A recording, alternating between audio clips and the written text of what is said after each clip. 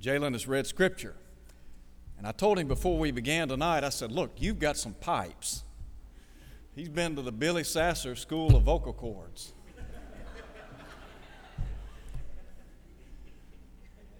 There are I told him, I said, every guy in here would like to have a voice like you have.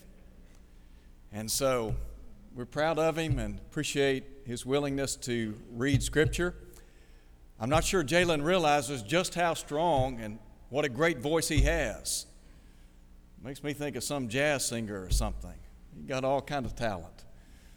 But we're proud of him and proud of all of our young folks. And we're glad to see you here tonight. We're so thankful for your presence. We appreciate so much those of you that are visiting. I see that we've got Brother and Sister Leroy Lee with us tonight from Cordova. And that goes back a year or two, but good to see them tonight. We're glad that they're here to worship with us this evening. And we're glad that you're here. And we pray that our time spent together will be uplifting. I do want to make mention of the fact that we had 30 people, is that right, present at Olive Grove Terrace today. 30 people. Do you know how happy I was to see 30 people there? I told Brother Billy, I said the bench was so deep, they didn't even have to call on me. So it was a great day. And I was sitting in the back trying to keep a low profile, and we were all ducking back there. It looks like we were able to make the great escape. Well, I'm glad for it. Always glad to have a day off when it comes to singing. I'll never forget what Isaiah said about a month or two ago. He said, listen, they don't pay you to lead singing. So, point well taken. And I'm glad that Isaiah is honest and forthright. We're going to be looking today at Romans chapter 5. Romans chapter 5. I was thinking about this lesson this past week. It occurred to me that this kind of lesson might very well save your faith. It might be the case that it saves your home. It might save you from doing something that you would never, ever think about doing. Paul in Romans chapter 5 talks about facing times of tribulation. That's the word that he uses. And all of us, whether we like it or not, we're going to face times of trial or tribulation. The question is, how are we going to react in the face of tribulation? I want to begin tonight by first talking about the reality of tribulation. I want to point out that in Romans chapter 5, verses 1 and 2, Paul begins this section of Scripture by talking about the fact that those of us who belong to the body of Christ, that we have been justified by faith. As a result of that, we have peace with God through our Lord Jesus Christ. In verse 2, he said, through whom also we have access by faith into this grace in which we stand, and rejoice in hope of the glory of God. Sometimes people have the misunderstanding that once they become a child of God, all of their trials and troubles and tribulations and difficulties will somehow evaporate. And that's not the case. I know that we live in a day and time in which there is a health and wealth gospel that is preached by many far and wide. But that kind of gospel does not harmonize with the gospel that I read. Because I understand that just because we're children of God doesn't mean that that's going to in some way preclude us from difficulties and trials. And so in light of that, listen to what Paul said beginning in verse 3. In light of all these great spiritual blessings that we have in Christ, and not only that, but we also glory in tribulations, knowing that tribulation produces perseverance, and perseverance, character, and character, hope. Think with me for a moment or two about the reality of tribulation. The word tribulation, according to Thayer, carries with it the idea of pressure, of pressing together, distress, affliction. Over in chapter 8, Paul talks about how we as creation groan and travail in birth pangs until now. The human family has been subjected to a siege of trials and difficulties because that's life. To borrow the words of Job in Job chapter 14, verse 1, a passage that all of us know by heart. Job said, "Man born of woman is a few days and full of trouble." And so, when you think about this word tribulation, there are probably a lot of terms that come to your mind, a lot of synonyms. I think about how sometimes people talk about it, the fact that they're facing difficulties and trials and they feel hemmed in or pressured. There are some who talk about being between a rock and a hard place or caught in a vice. Well, that's the idea that's being presented to us by Paul in Romans chapter 5. What we need to understand, there are many forms of tribulation. There are a lot of different ways we can face trial or tribulation or trouble in life. I would begin by talking about persecution, because in the first century, persecution was very real. Those who belonged to the body of Christ, they understood what it meant to suffer for their faith. Jesus talked about in a very transparent way those who are persecuted for righteousness' sake. And there have been many individuals down through time that have suffered for their faith. People like Joseph, Elijah. In the New Testament, Paul himself. John in Revelation chapter 1, the Bible tells us, in writing to the saints toward the latter part of the first century, he identified himself as a brother and companion in tribulation. So John experienced trial, trouble, tribulation firsthand. These guys experienced what they wrote about. If you had had the opportunity to interview the Apostle Paul, if you could have sat down with Peter, James, and John, they could have talked to you about what it was like to suffer persecution in the first century. In James chapter 5, James said, "My brethren, take the prophets who spoke in the name of the Lord as an example of suffering."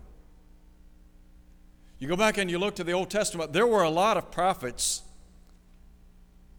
that suffered. They did not endear themselves to the public per se. They were despised by their own people.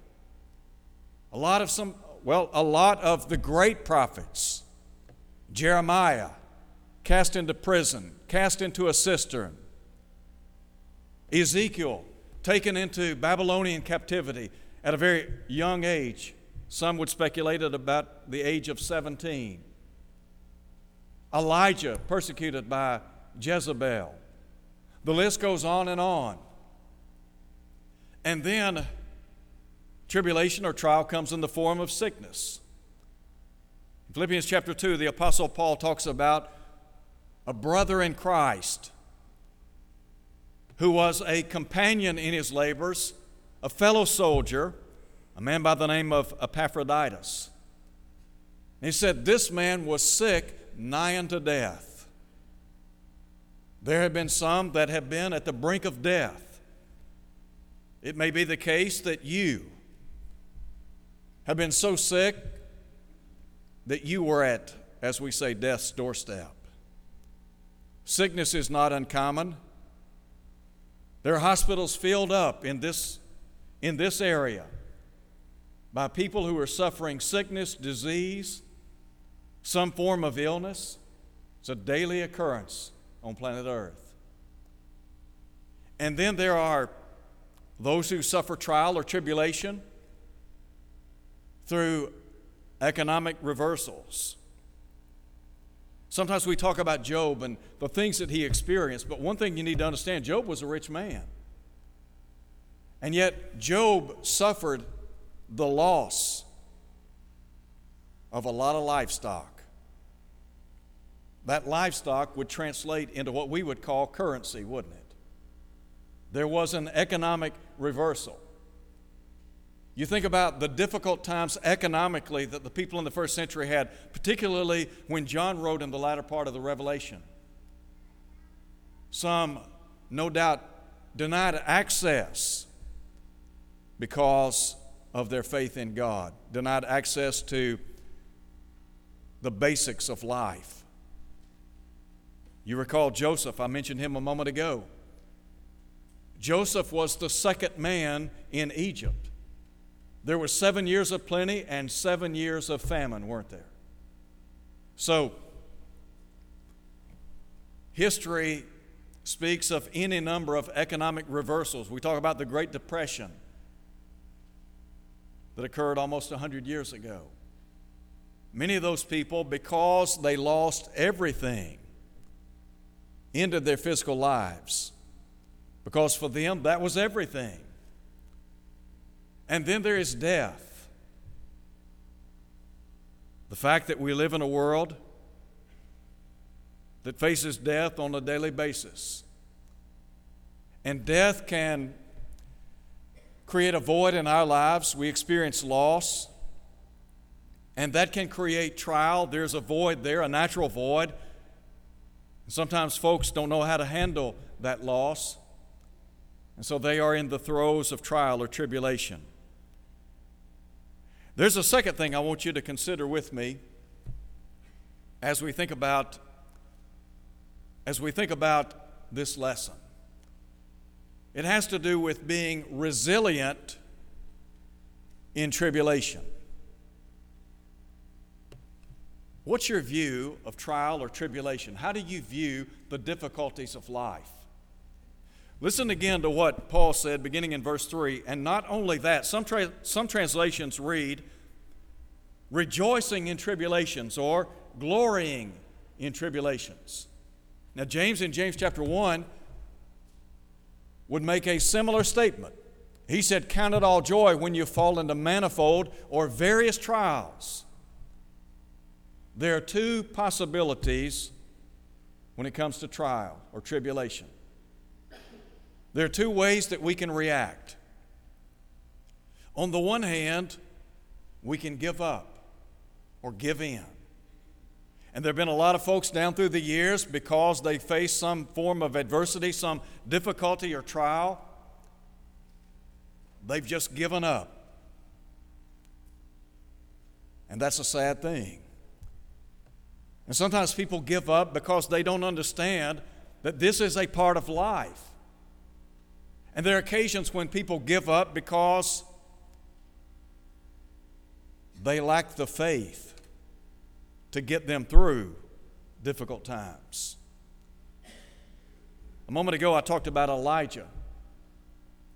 Elijah had a great victory on Mount Carmel. 450 prophets of Baal were put to death. There was no doubt about the one true living God. In chapter 19 of 1 Kings, the Bible says that Jezebel, the evil wife of King Ahab, sent word to Elijah and basically said to him, look, you're getting ready to die. And so Elijah, in a state of desperation, was ready to die, wasn't he? As a matter of fact, he asked God to take his life.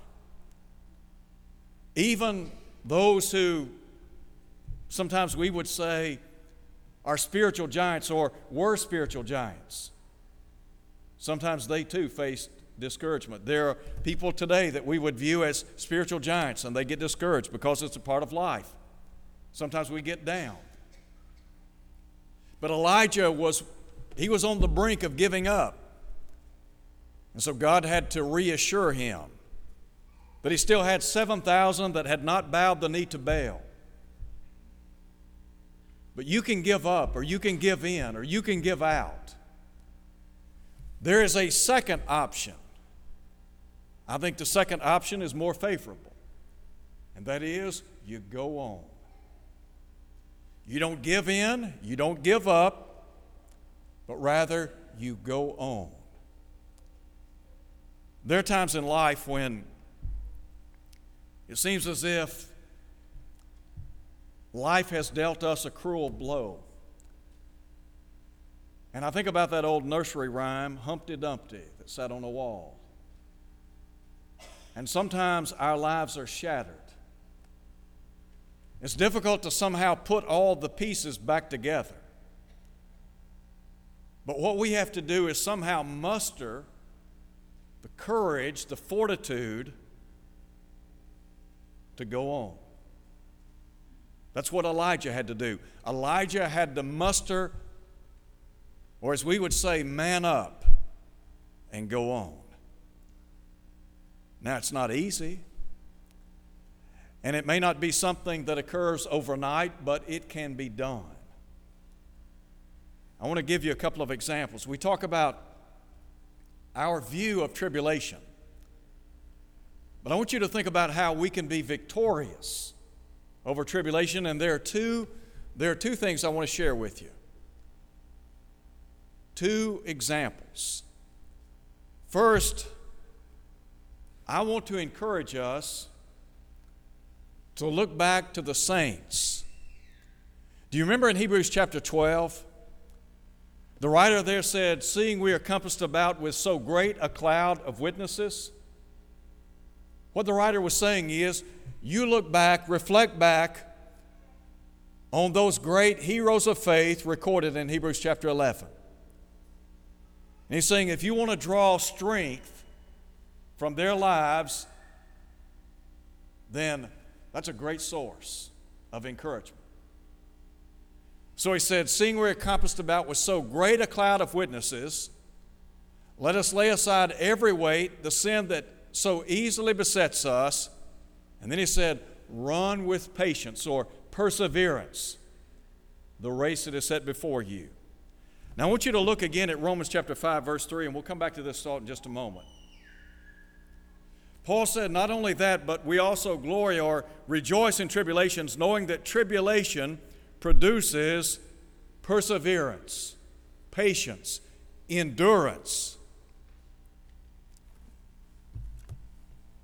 The Hebrew writer is saying, look, if you're going to make it, rather than give up or give in or give out, if you're going to go on, what you need to do, first and foremost, you need to look back and think about all these great men and women of God that persevered in times of trial. Read the story of Joseph. If you think life has dealt you a cruel hand and you've been facing difficult days or even years, go back and read his life. For some 22 years, he was separated from his family and friends. Difficult times? Absolutely. Go back and read about Elijah. In James chapter 5, again, James said, "My brethren, take the prophets as an example of suffering." And then he links to suffering perseverance. How do you think Joseph made it? Perseverance. How did Elijah make it? Perseverance. What about Jeremiah? Jeremiah was viewed with disdain by his own people. As a matter of fact, here's Jeremiah, the weeping prophet. He's crying out to the people of God, "Stand in the way and see and ask for the old paths wherein is a good way." And he said, "Walk therein, you'll find rest to your souls." The text says, they refused. Jeremiah was despised by the people of his day. Amos was not somebody that the people liked, the religious people liked. Why? Because he told them the truth. Well, how'd he get through it? Perseverance.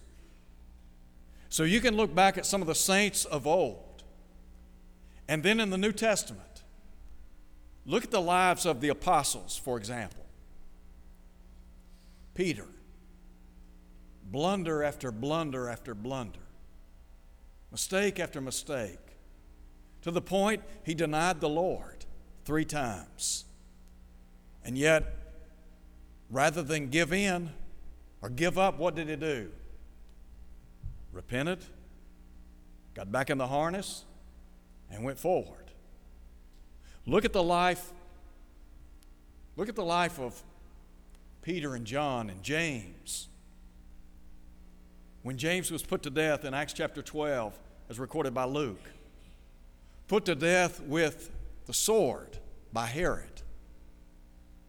Don't you think that created discouragement? Maybe even despair among some within the church?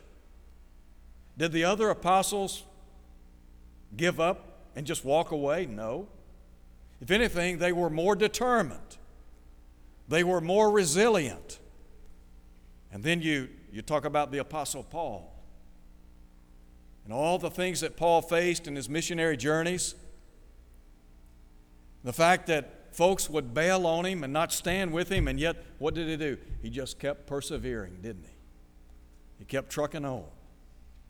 And I think what the Scriptures are saying to us is we've got to do the same. So we look back, first of all, to the saints.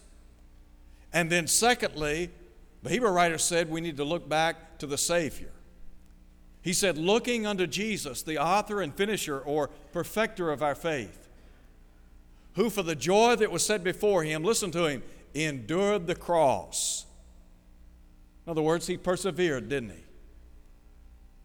Could Jesus have given up and walked away? Yes, he could have. When he was in the Garden of Gethsemane praying to God the Father, and in anguish he's praying to God and saying, if it's possible, let this cup pass from me.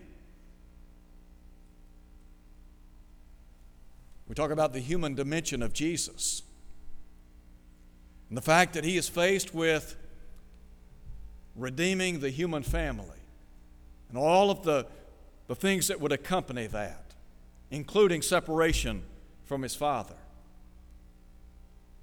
The Bible says in the book of Luke, talking about Jesus in the Garden of Gethsemane and being in agony. Do you not think that Jesus was in agony in the garden?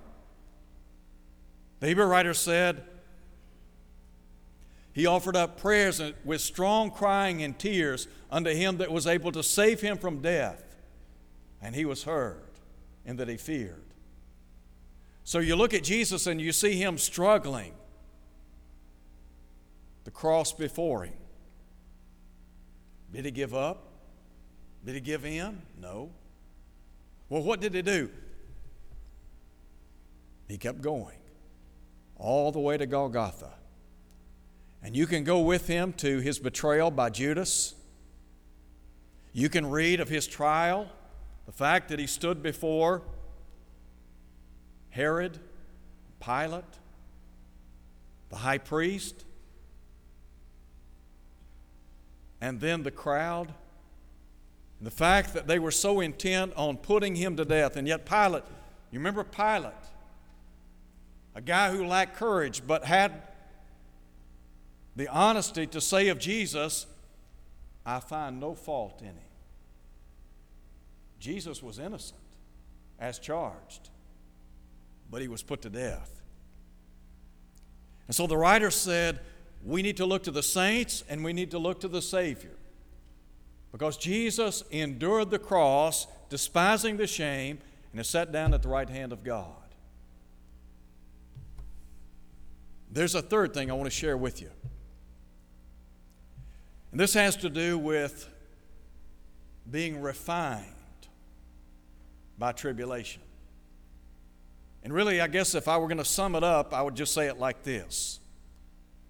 Tribulation, trials, difficulties build character. Now, I'm not saying that we necessarily relish those difficult times. Have you ever been to the School of Hard Knocks? You ever been there? It's a tough school. And they don't give you a degree.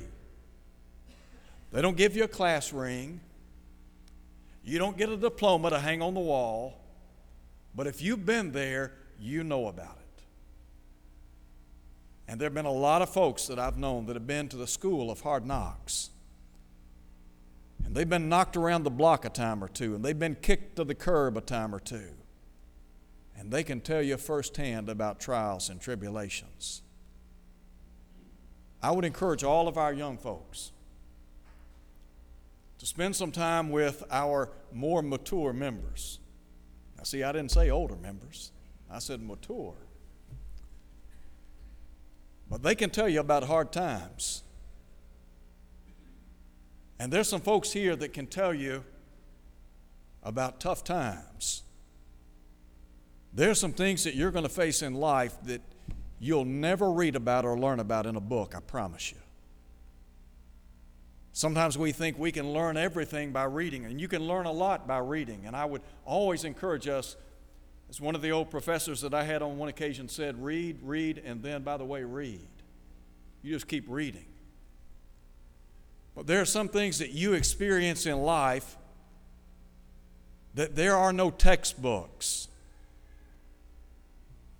to tell you exactly how to handle things. Now, if you want the premier textbook, it would be the Bible. That is the premier textbook. And the Bible, the Old Testament, was written for our learning, that we, as Paul said, might gain patience and comfort. Why? Because life is hard. It is tough to the core. And you know about that. Some of you have suffered immensely, and some of you are suffering now. So, tribulation, as Paul said, produces perseverance or patience. James said, "Count it all joy when you fall into manifold trials, knowing that the trying of your faith produces" what? Patience. Perseverance. I've said before, don't ever pray for patience, because you don't know what's going to come. But there's a lot to be said for facing trials, because it equips us with patience. And listen to what Paul said. Tribulation produces perseverance, and perseverance, character, and character, hope. Think back to some of the difficult things that you've experienced in life. And then ask yourself, have you learned from those things? Have the difficulties, the trials, the tribulations that you faced, have they built within you some character? I think all of us would say yes. Tough times can breed character. Tough times build character. Two byproducts here. First is strength. When you go to the gym in the morning, what are you trying to do? When you get on a bicycle or you get on a treadmill or whatever, what are you trying to do? Build your cardio, aren't you? You're trying to build strength. When you lift weights, what are you trying to do? Build strength, build muscle. When we experience trials and tribulations, we grow by what? By resistance, don't we? What Paul is saying is that tribulation produces perseverance, which in turn produces what? Character. One of the byproducts of that is strength. Now, let me give you an example very quickly. You remember the Apostle Paul? 2 Corinthians chapter 12.